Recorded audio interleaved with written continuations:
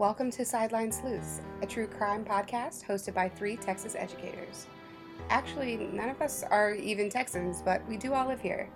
I'm Megan, and the other co-hosts are Naz and Jasmine. We're going to start off by talking a little bit about ourselves and our interest in crime before we jump into our first topic. Parts of this are going to be a bit scripted. I mean, I did take a ton of notes, and I even made an outline, so I'm really prepared. But we intend for this to be pretty informal and conversational. All right, so which one of you wants to go first? Naz or Jasmine? I love true crime, mostly, I think, because I've come from a family of paranoid people. So every time I do anything, they want to tell me, oh, girl, don't do that, because didn't you hear about so-and-so and this, da-da-da? She answered the door, girl, blah, blah, blah, blah. That's how it goes. So I'm going to make my kid paranoid and into crime then, because I'm like that. I turned out all right. Yeah, I think so, yeah.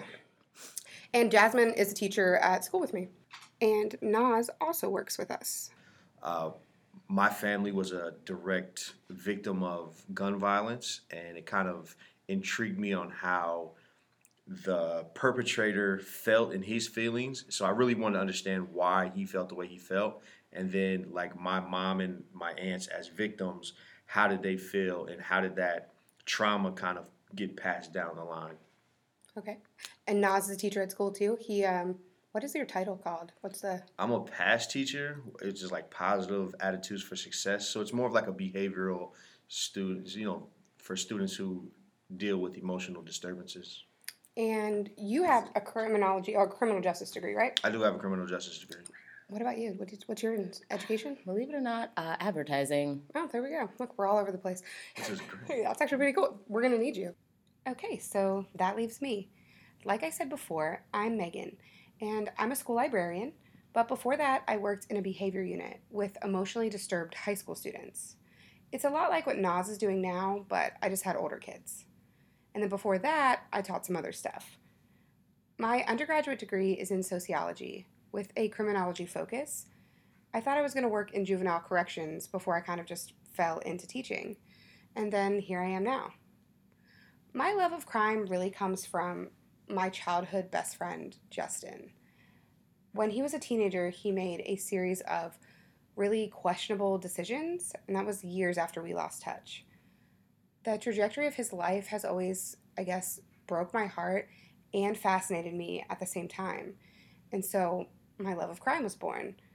I am really into the why aspect of it all, like the criminal mind and delinquent theories. But what I'm most passionate about, aside from my fascination with serial killers and mysterious missing person cases, my passion's really in recidivism. So for those of you who are not familiar with the criminology terminology, recidivism is the likelihood that a criminal will reoffend. All right, so the format that we're hoping to follow here is that for every episode, one of us will introduce a topic. And that person will do most of the research on the topic and then present it to the other 2 co-hosts who will then react to it. Okay, so today we're going to talk about the Baton Rouge serial killers. And I picked this topic because, for one, Baton Rouge is my hometown. And 2, about this time last year, I read an article in The Advocate, which is Baton Rouge's newspaper, called How to Explain Baton Rouge's Troubling History of Serial Killers. Recent Cases Add to Evidence. And I was like, what? Baton Rouge has a whole lot of serial killers?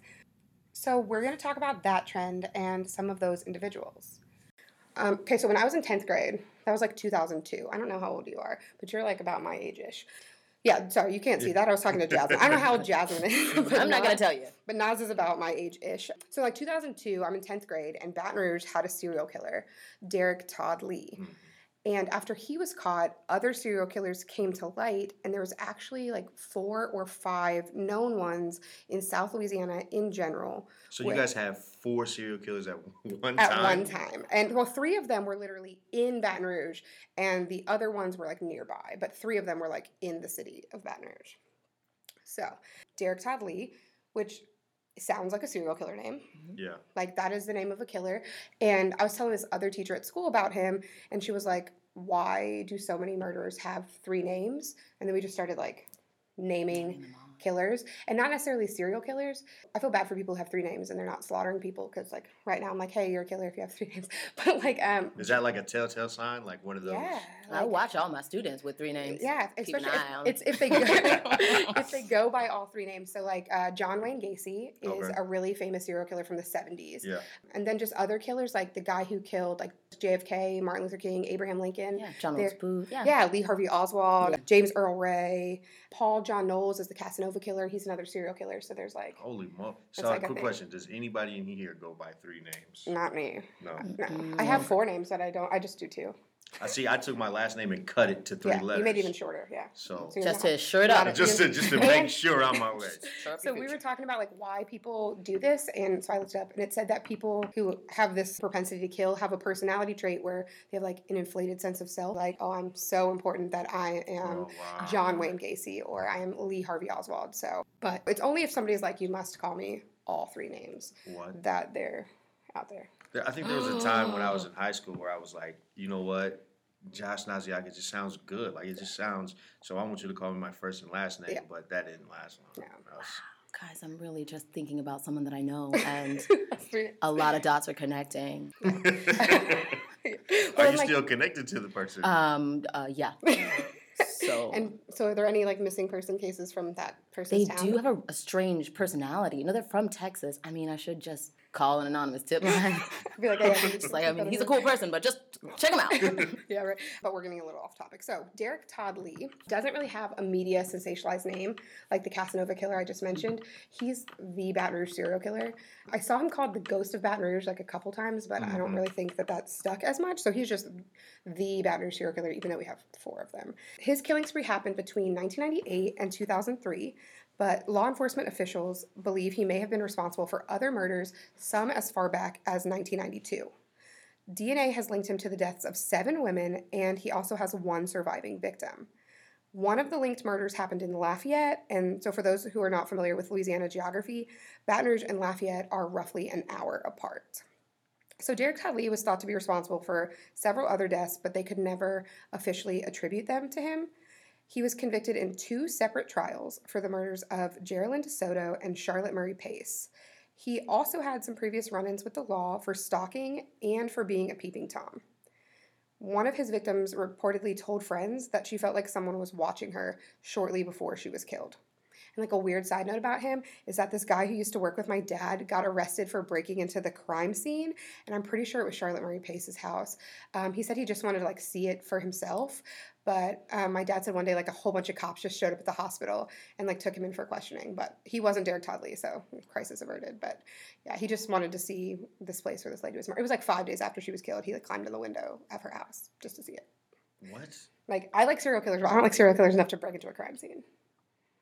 5 days Well, after. he was It's just in. too scary to be near it all. It's just Because 5 it's days so later. real. Well, I hope he learned his lesson because I think he got sentenced to 6 months living in a halfway house where he was like on a monitor where you could only leave at certain times, and he had to pay like $1,500. So Baton Rouge Really? wasn't messing around. So that was. So he like rented that house. No, he just like climbed in a window. That's what. Yeah. Like he broke in, but Oh, yeah. after his consequences, I mean, he Yeah, pretty well, much. the only reason they found out is because he told everybody he did it. Like the cops heard about it and went and asked him, like, "Hey, we heard you broke into this crime scene." And he was like, yeah, I did. Yeah, he was like, "Uh-huh." Well, at least you know he's more intrigued with the Yeah. crime than And he's actually not the like killer, trying to yeah. copycat it. DNA cleared him though, but yeah. That's- Like, all right, so his victim. So he did not use the same method for each victim, which is likely what helped him remain active as long as he did, because people think like serial killers all have this very specific MO. Motive, Yeah. And he didn't. So all of his victims were raped, but Gina Green, Diane Alexander, and Carrie Lynn Yoder were strangled. And Diane Alexander, After they were raped. I don't know. I'm pretty sure they were raped and strangled simultaneously, but then strangulation is the cause of death. So what? So was it like he initially just like had sexual fantasies and then was like, you know what, I don't want to get caught? No, one of them is like that. One of the guys we're going to talk about. I don't think him. The Diane Alexander, the one who lived, the only reason she lived is because her son came home and walked in on the attack. Yeah. So she was strangled and raped, but he didn't finish, so she didn't die from the strangulation. So I think it was like a simultaneous thing. Like, I don't know. Some people are into that, and I mean, to each his own, but not to the point of death. Randy Meeber, Geraldine DeSoto, and Charlotte Murray Pace were stabbed to death. And then Trinisha Dene Colombe, oh, she was raped and beaten to death. And Pamela Kinnemore was beaten, raped, and had her throat cut. So there's some similarities, but it's not like you could obviously tell they were all this one person. But like kind of with like serial killers, it just depends on like the psychopath, the sociopath. Psychopath being the ones who are like born innately without emotions or without being able to connect to them, and then sociopaths are the ones who get like bullied a ton and they just emotionally disconnect. I thought those were opposite. I thought sociopaths were that unable to feel empathy. Well, sociopaths are unable to feel empathy, but Pretty sure sociopaths are made. Psychopaths are born. Okay. Sociopaths are made. Yeah. Okay, so then never mind. My ex-boyfriend is a psychopath, not a sociopath. He was not made. He was just. Hey, let's just put it out. He was just born crazy. Okay. So Pam Kinnemore is the victim that I remember the most vividly from growing up when the killer was still at large in our city, and I'll tell you about her in a second, like why she just stuck in my head. Also, 3 of his victims were kidnapped, so not all 7, but 3 of them were taken from their home and put somewhere else. So that's Pam Kinnemore, Trinisha Colombe, and Carrie Lynn Yoder. Pam and Carrie's bodies were found in an area called Whiskey Bay, which is a body of water right off the highway, and several bodies have been found over there. And then, there's another connection. Gina Green and Charlotte Marie Pace lived on the same street, like within like 3 houses of each other. They lived on Stanford Avenue, which is right by LSU, and a lot of the houses by LSU were super nice. Like, I don't know if I've ever actually been on Stanford Avenue, but they lived within 3 houses. Like 3? There is another one on the same street, but her death has not been officially solved. So, and then Carrie Lynn Yoder lived right by LSU. So now the other one who lived on Stanford Avenue, her name is Eugenie Boisfontaine. Boisfontaine. Yeah. Okay. So I am a Louisianian, but when I looked at that, I was like, what? So I had to call my ex-mother-in-law, and I was like, am I saying this right? So now I don't want to talk about her like a whole bunch because I think she might need her own episode because she's still unsolved. The Killing Fields, which is a show on the Discovery Channel. Have you guys seen it? I don't have cable, so I watch it on YouTube. I'll go check it out. The Killing Fields, yeah. So they reopened her cold case in 2017. So some people might already know about Eugenie, but she was murdered in 1997, and she was last seen walking near the LSU lakes, and her body was found months later in a neighboring parish. Parish is a county in Louisiana. We're the only state that does that. Eugenie also lived on Stanford Avenue, just a few houses away from the other 2 girls, Gina Green and Charlotte Pace, and the 3 of them lived within 5 houses of each other. So why do you think you targeted that area though? I think that there's just like a lot of young, naive, maybe not that observant females near LSU because it's a college campus. And even though these women weren't like college age, it's like an area where there would be lots of women, like people walk around the LSU lake, jog around them, and that's where she was walking around the lake when she was taken. So there's just like a lot of easy targets, I guess, maybe. So how old was Derek when he first started? I know it's presumed that he started early as 92, but how old was he? Was he born in 69, 68, 69? He was he was 30. He was pretty young when he died. He died in 2016 Yeah. of heart disease in prison. Let's see died. what year he was born officially. I'm Googling it right now. I should have known I think I remember because this was about the time with the DC snipers too. Because I remember. Oh, here's my son's birthday. He was born in 68. Oh, wow. So he would have been 24, I guess, when he. Yeah, he would have been 92. If the 92 allegedly one is him, attributing to the 24. Oh wow, 24. That's pretty young. Yeah, but 98. So the first one we have actually linked to him, he was 30. Oh, okay. Okay, so despite the resurgence in interest in Eugenie's death, her murder has never been solved. There are 2 really likely suspects. Obviously, one of them is Derek Todd Lee, and the other one is this other Baton Rouge serial killer who doesn't have a name, who was operating in the same area at the same time, targeting a lot of the same kinds of people, named Sean Vincent Gillis. Triple names. So Lee and Gillis are 2 of maybe 4 or 5 serial killers who operated in the same general area independently of each other since about 1995-ish. So It's just a scary place to grow up. But man. I don't remember that. I remember Derek Todd Lee, and then I don't know if they were trying to. Well, at first I was like, they tried to purposely not tell us that. Oh, there's 4 of them to keep fear down. Yeah. But I found out later that they really just didn't know. They thought Derek Todd Lee was taking out all. They thought he was killing all these people, and then later they realized there was. So once they arrested him, or once they arrested him, then they were like, huh, there must be more. Wow. I remember we get to carry the police were giving out pepper spray to us and just free stuff because random? Yeah, so I remember my mom and I waited in line at one of these I don't know, precincts, and they gave out the pepper spray that when you sprayed somebody's face, it turns blue, and it stays blue for 24 hours. And if you put water on it, it starts the time over, because they were hoping somebody was going to spray him in, and he'd be like, they'd notice Blue. somebody, they notice somebody missing work What's or doing something the random. Willy Wonka girl when she ate the gum when she wasn't supposed to and she just turned blue? Violet. Oh no, it's Augustus Blue. I don't Not remember. a clue. And Is it Violet or was it? I think. Augustus Blue. Big greedy nincompoop. Oh wow. Wow. You're welcome. Jasmine. Thank you. That's what I bring to the table. That's the best part. Jasmine and Nas are so charismatic, and I'm just like terrified. Okay, so the other two are Jeffrey Lee Guillory, sometimes just Jeffrey Guillory, and Ronald Dominique. The fifth, Hold up. You said Ronald Dominique. What is his middle name? he did. I don't know. I didn't look that part up. And he wasn't publicized like that, so he must not have went by all three. But we're about to know in a second. Okay, and then the fifth one has been dubbed the Jennings Killer because of the area south of Baton Rouge where the victims were from. But that person has never been identified, so is technically still at large. But I'm not going to talk about them at all because those murders are so convoluted that they need like a movie or something. I'm not even sure. Like some writers in other states have been like, what happened in Jennings, Louisiana? And it's been suggested that it wasn't a serial killer at all, but instead local law enforcement officials or people really close to them who would have specific knowledge of the crimes murdering these women. Yeah. So we don't know who that is. Okay, so Sean Vincent Gillis was sentenced to life in prison for the rape and murder of 8 women in the Baton Rouge area between 1994 and 2004. So Derek Todd Lee was 92 maybe, but definitely 98 to 2003.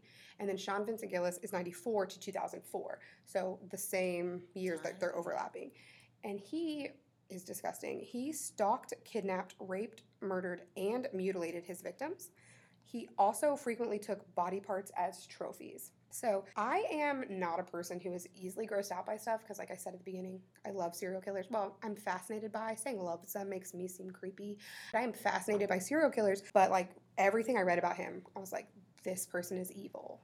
And I'm pretty sure to be a serial killer, you're already evil, but he is like maybe the evilest of the evil. I wouldn't say evil because in their minds, there's no emotions. So that's kind of how, as normal, healthy, functioning human beings, we kind of decipher good from bad. But they don't. Yeah. But they don't. Yeah. Gratification. Yeah. I would normally be like, people should look this up, but like, you should probably not look him up. It was Don't look it up, kids. super disturbing and troubling, and I also didn't really see like a lot of specifics about some of the murders and the things I read, and I was like, is this person sparing me, or did the media not know everything because it was really heinous? So yes, nasty. I mean, it's bad. Oh, yeah. Sean Vincent Gillis, like Lee, did not use the same method every single time. Most of the time he did. He had way more of a clear-cut like method than Lee did, but his was stabbing or strangulation.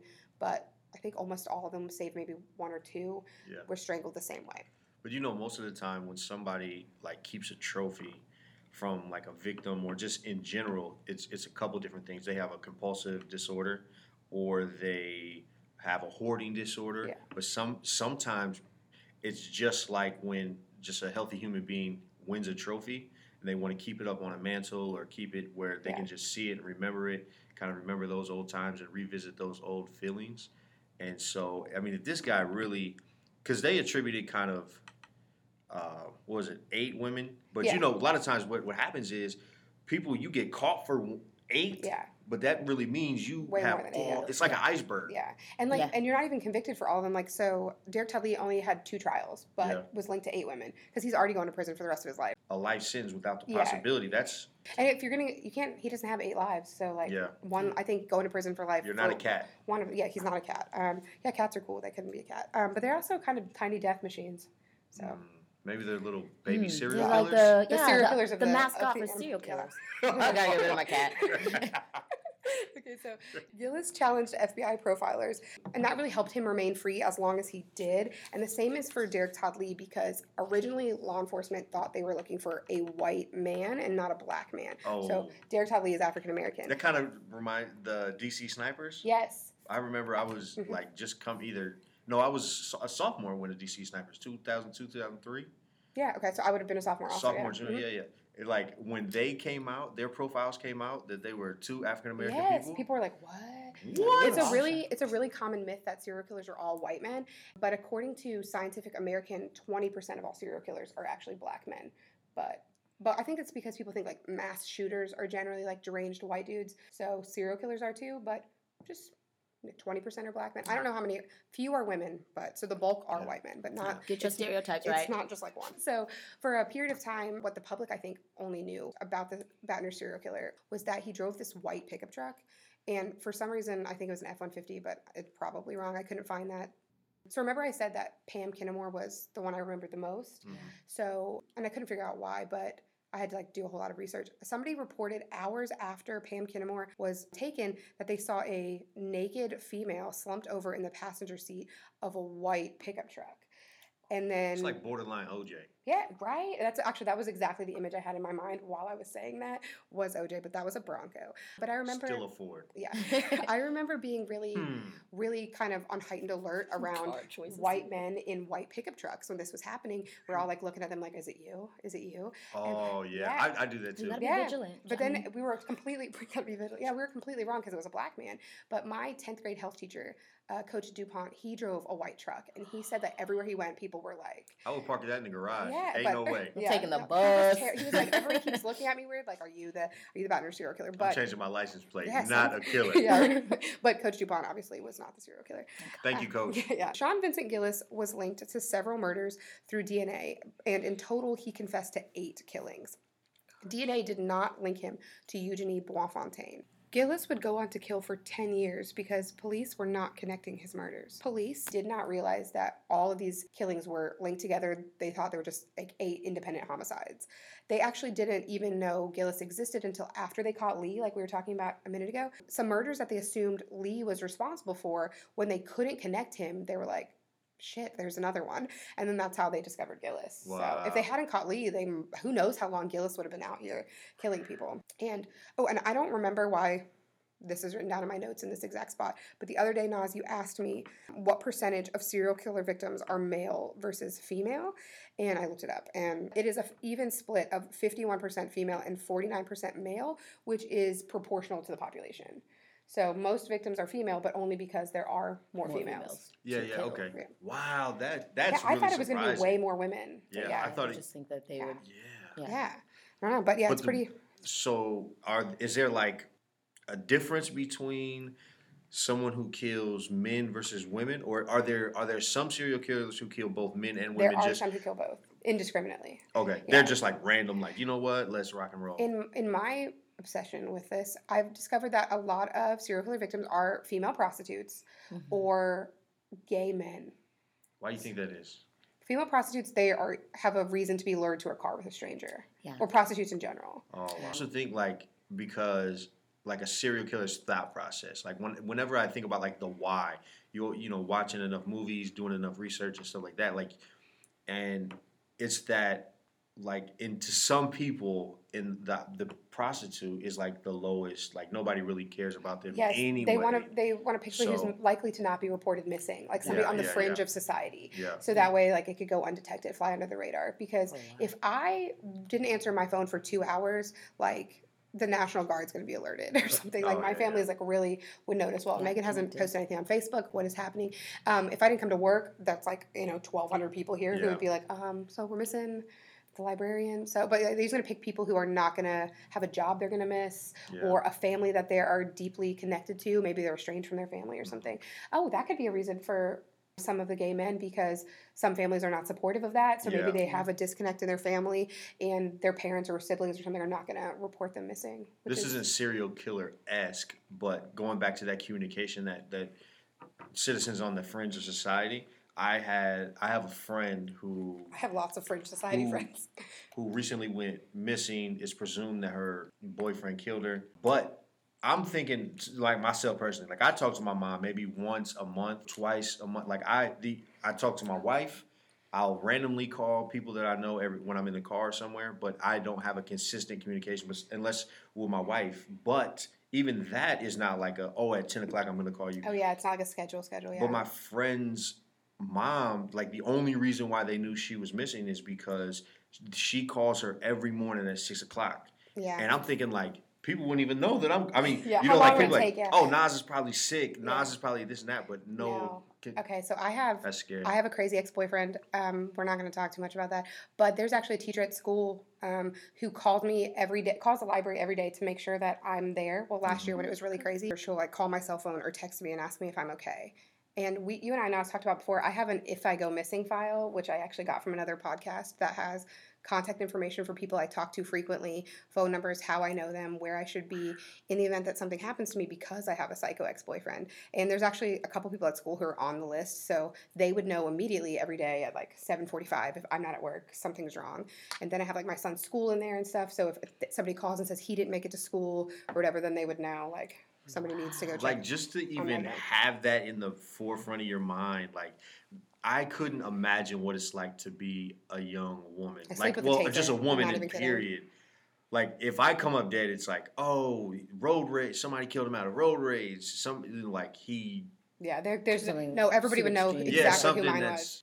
I'm convinced if something happens to me, y'all, this man did it. I also have copies of all my fingerprints in there. And it's in a Google Drive. I have a physical copy, and I have DNA swabs in a secured location. Do you have like your teeth? No, but I have my dental. I have the information of my dentist so that they can get it from them, but I don't have like the actual thing. This is like this is. I'm paranoid. See, like you. This is why I'm gonna make my son love crime. But yeah, no. If I get murdered, I think there's a thin line between concerned and paranoid. I don't think you crossed the paranoid. I think I'm like legitimately have a reason to worry. Like if I didn't have, if I wasn't already a victim of violent crime and I had some DNA swabs in a secured location that was at the correct temperature, then maybe you should worry.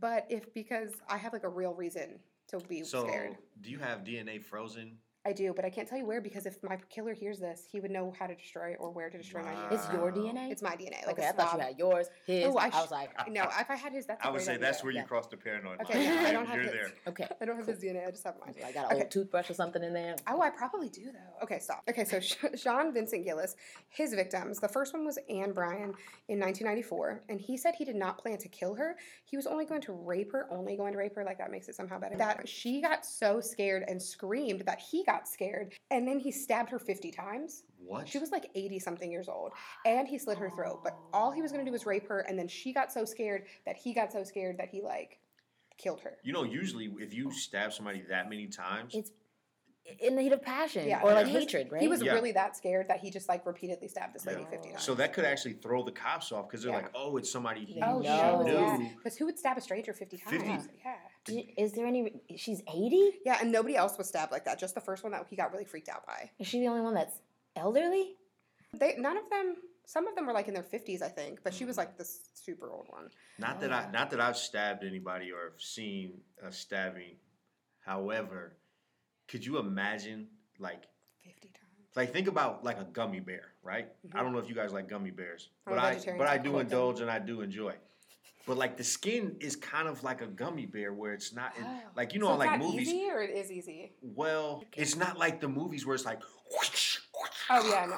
It's like really quiet and it's more like it's like especially stabbing, not just slicing, but you're going through those organs and that bloodness. I mean that sound like this dude is just like he's just like a bad dude. He's the evil one. I said. So what did he do?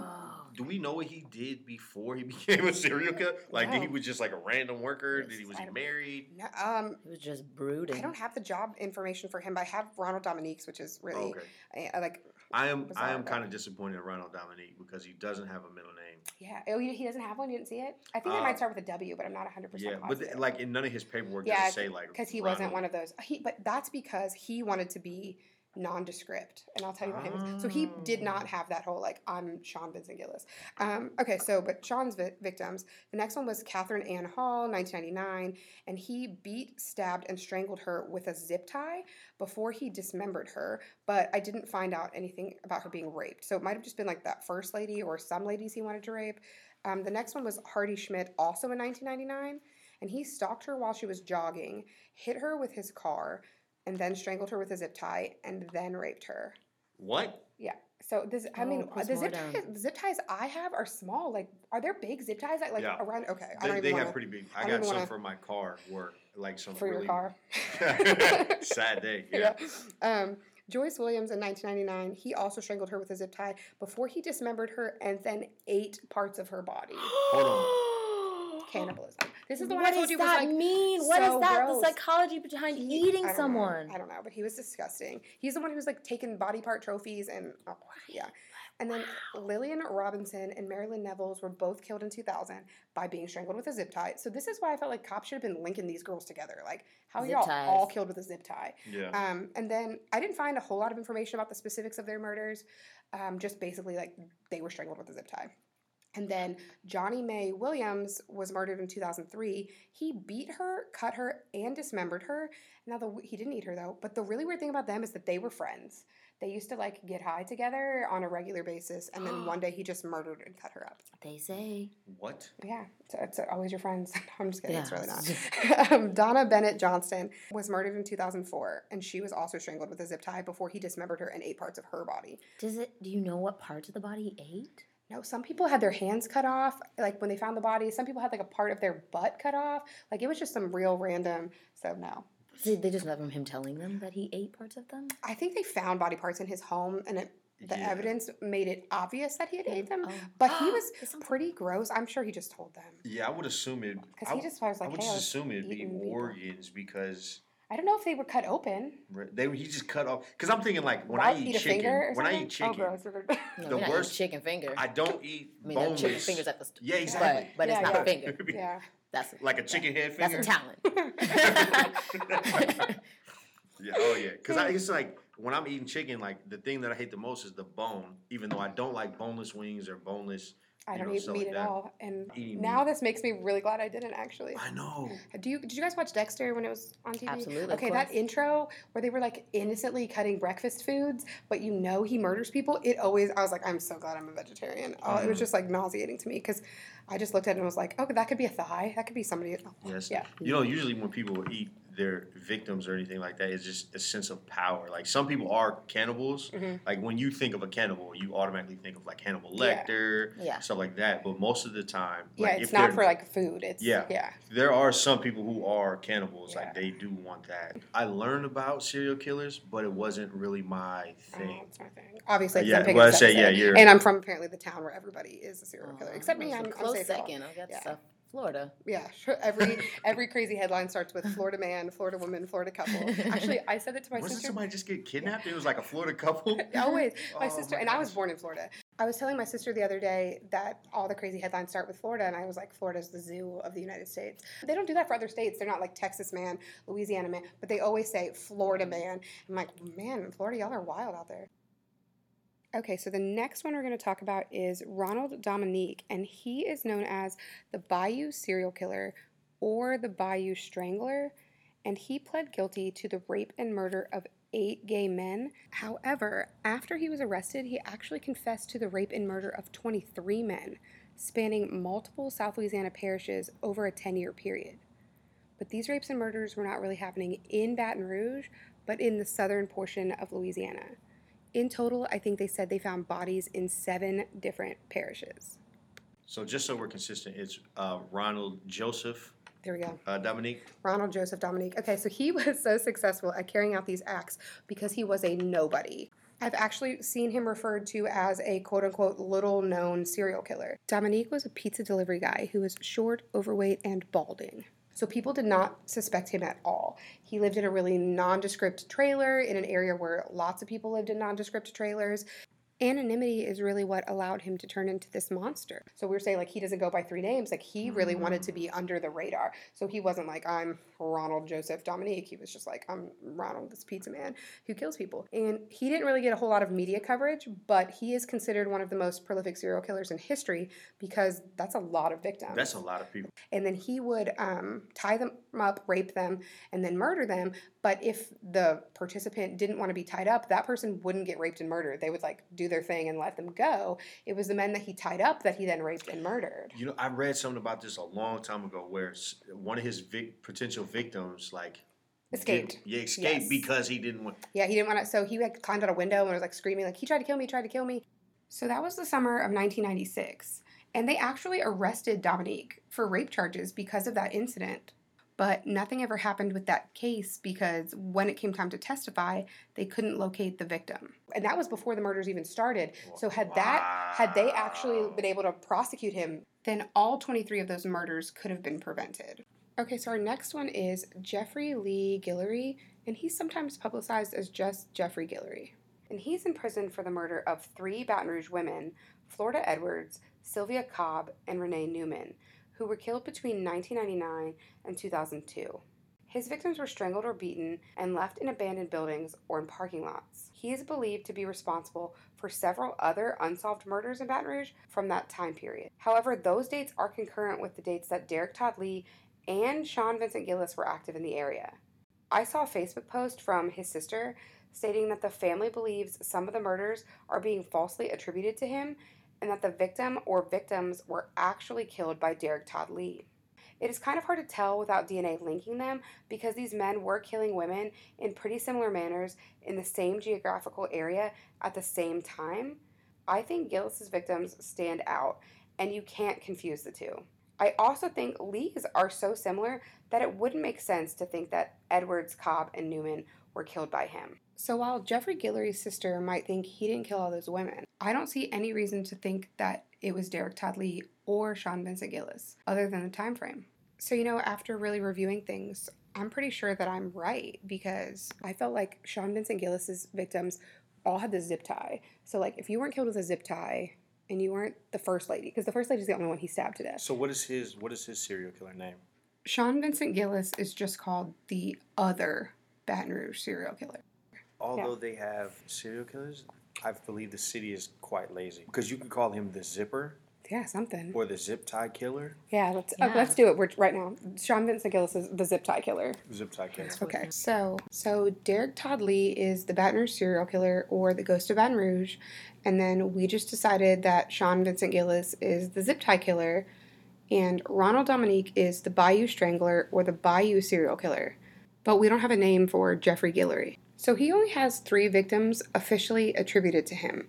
So it would be hard to come up with a name for him anyhow, because that's not enough victims to really establish a pattern, especially because the 3 he does have connected to him were not killed in the same way or left in the same kind of place. But 2 of them were found in abandoned buildings, and one so much later that she was super decomposed. And if I might have to, yeah, it's humid, it's gross. Louisiana's the armpit of the country for sure.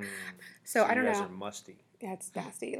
You go outside in Louisiana, you just took a shower, you open the door, you need a shower again. Your glasses are going to fog up. It's kind of like the summer in Nebraska. Yeah, I hate it. No, Louisiana is it's hell. That's why I don't live there. And I think the humidity is bad here in Dallas, but it's got nothing over there. I feel like there's no humidity here. Wow. Okay, I need to go to Nebraska. It is not dry here. Y'all are crazy as hell. I'm from Florida. What you talking about, girl? It's not dry here. I mean, it's not Florida and Louisiana. Louisiana is the armpit of the country. Would Florida be the foot? Because I feel like it's the back of the knee. That part gets hot too. Yeah, sweating. Back of the knee, yeah. So I thought of the zoo and now it's the back of the knee. Yeah. Okay, so we got a little sidetracked, but we were talking about how Jeffrey Guillory's family doesn't think he killed the women that he is convicted of killing. But I actually have a quote from a true crime writer who says she thinks he killed way more than the 3 that are linked to him right now. This true crime writer, Susan D. Mustafa, she wrote books about all these murders in South Louisiana. She said, let's see, I've put Derek Todd Lee at a possible 17, Sean Vincent Gillis at least 8, Jeffrey Guillory at a possible 12, but could be more, Ronald Dominique at 21, I believe, and the Jennings killer at 9 or so. So that's 67 victims between 5 killers. Now, she said she put Derek Todd Lee at a possible 17. We have only officially linked him to 8. And then Sean Vincent Gillis, she said at least 8. So Guillory's only been linked to 3, but she said 12 and could be more. And then, don't you think these people, okay, let's say after they're convicted, wouldn't they want those numbers? Yeah, so his trophies? Well, Ronald Dominique it was only 8, I think, at first, and then after he later confessed, it was well, yeah, actually, it was 23. That's why he's one of the most prolific serial killers, because 23 is a lot of victims before you get caught. Because you just have to kill 3 to be a serial killer, and he's at 23. Yeah. So, yeah, I think like if you're that crazy, you would want the credit. Like a lot of them start to tell on themselves, like call into police stations or newspapers and stuff like Yeah. that, because I think they want to be recognized, but not necessarily caught. But maybe eventually they're gonna be like, no, I want everybody to know that was I me. want. Yeah. They kind of want people to fear them. So at the beginning, I mentioned a newspaper article that made me like interested in this to begin with, and that's because about a year ago there was another series of murders in Baton Rouge. So between July of 2017 and September of 2017, Ryan Sharp killed 3 men and attempted to kill a fourth one. 3 of the shootings happened in East Feliciana Parish, which is just north of Baton Rouge, but then one of them was in East Baton Rouge Parish. All of the shootings happened within a 25-mile radius of each other. They were all adult white men who were outside of their home at the time, either exercising or doing yard work. So recently, like in the last couple of weeks, Ryan Sharp was ruled not competent to stand trial and is being housed at a mental health facility, but he was like out there. He claimed that he was hunting his victims like deer because he was given government issued deer tags, like you could kill so many deer in a season, and he was just going to kill people with his tags and was like totally thought that was fine. Here's a question. Tag them. Did he I tag don't know them? if he actually tagged them, but he said had he not been arrested, he would have continued shooting because he had unfilled tags. But I don't think he would have actually tagged them because they would have linked that tag to him, right? Right. They would have been like, oh, right away, Ryan Sharp, you've been sniping people out here with deer tag. I don't know why you would hunt a human being like that. I don't either, because you're Ryan Sharp and you're a psycho. Okay, so then the other one was allegedly committed by Kenneth Gleason, and I'm only saying like accused and allegedly because these 2 people have not yet been convicted. But Kenneth Gleason is a native Baton Rouge man, and I don't think he's technically counts as a serial killer because he killed 2 people, but law enforcement and the media in Baton Rouge used the word serial killer for him, but they were kind of hesitant at first, but eventually they adopted it. But he killed 2 people in a 3-day period, and it has to be 3 people over a longer time period for the FBI's definition. That just sounds like a couple homicides, Yeah. but it could. Yeah, but he's they're like hate crimes. So okay, so Gleason killed 2 black guys in 3 days, and he also fired shots into the home of the only black family on a certain block. Racist. Yes, but there was nobody got hurt, thankfully, but there were 2 people home. The 2 guys that he murdered, he shot them from inside of his vehicle, but then got out of his car, walked over to them, and shot them again while standing over top of them. Okay, so now the big question is, why so many? I've told you about, what was it, 6? Maybe 7? Yeah, I think it's 7 if you include the Jennings killer. So 6 or 7 serial killers from Baton Rouge or the Baton Rouge area. So why is it such a hotbed for serial murders? Some people have speculated that it's the limited access to mental health resources in the entire state of Louisiana. And that's interesting because not only are there an unusually high number of serial killers operating in Baton Rouge, but there are Baton Rouge natives who become serial killers elsewhere. So like Nas mentioned a few times the DC sniper, John Allen Muhammad, he's from Baton Rouge. And then he went to become a serial killer in DC. It just seems really weird to me. Like, I don't think that independent concurrent serial killers is super rare or nearly impossible because I read about a bunch of other cities that had concurrent independent ones, but they were huge cities like New York or Los Angeles or Chicago.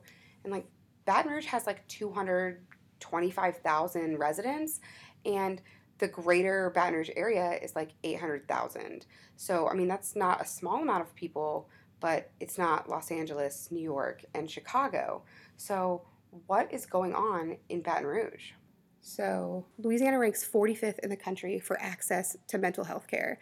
And additionally, they spend only $56 per resident on mental health, which is way below the national average of $120 per resident. But they're actually only 7th on the list of states for producing the most serial killers. But the United States has more serial killers than anywhere else in the world. Are you guys surprised? Because I'm not surprised. No, not at all. That just seems like a very American thing. But still, from 1989 to 2014, Louisiana averaged 13.7 murders per 100,000 inhabitants, which is more than double the national average at the time of 6.6. And I really am not certain why my hometown seems to breed serial killers. But I think there are a lot of factors. 45th in the country for mental health care access, and also Louisiana is 49th in the country for education. So I think it's a combination of things, really. Like those two factors contribute. But the thing I keep coming back to is location. And I don't exactly know why, but that is really something I think has got to play a part in it. So I looked up the list of the top 25 most dangerous cities in America, and I discovered that 16 of them are port cities. And Baton Rouge is a port city. But really, there was only 4 out of the top 25 most dangerous cities that weren't port cities or in extremely close proximity to a port city. So there's a lot of people not getting the mental health care they need, and there are a lot of uneducated people or poorly educated people in Louisiana. But then, like, I don't know, I guess because bodies kept being found in waterways, I was like, is the water have something to do with it? But then I thought, like, is it like the Everglades? I think people dump bodies there because they think gators are going to eat them. So it's like, is that what's happening in Louisiana? Like, we're just stitching It's kind of bodies swampy. in waterways? Yeah, I don't know. Wow. So even though the whole state has the education problem and the heat and the mental health care, the murders are at the bottom where the water is. Now, again, I'm not really sure why I keep coming back to this, but it just seems like, I don't know, and maybe I'm wrong, but it just seems like it has to be connected. In 2017, Louisiana was the murder capital of the United States. No other southern state even came close to Louisiana's murder rate. The crime rate is often attributed to poverty, hot weather, and lax gun laws. Louisiana also has the third lowest median household income, with only Mississippi and Arkansas having lower ones. So now we have a lot of people without access to mental health resources, without a good foundation in the education system, and with a lot of people living below the poverty line.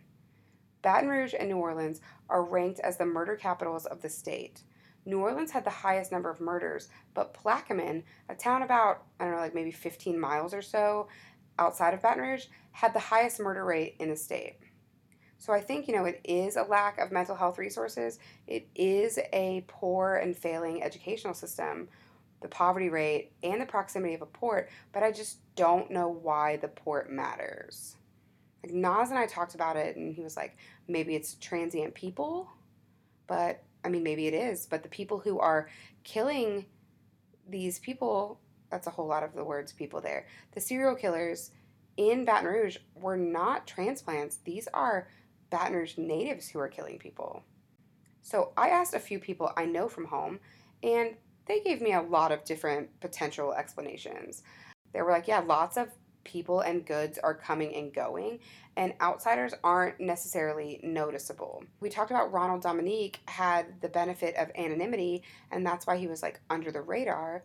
Well, Baton Rouge is not a small area, and there are a lot of people coming and going for various reasons.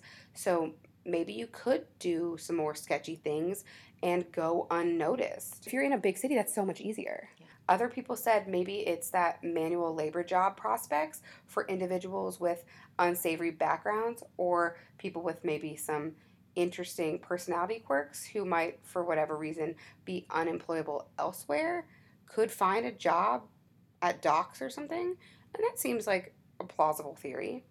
Somebody else also mentioned that LSU is in Baton Rouge, so it's a college town. As you now know, Derek Todd Lee had several victims who lived near LSU. But there's 30,000 students or so at LSU, and about 51%, 52% are female. So that is a lot of like young, naive women who are maybe don't know the area or not observant, just living that like carefree college lifestyle. So maybe that's it. I But have my daughter go to school closest to me. I don't really know if it's any like one thing.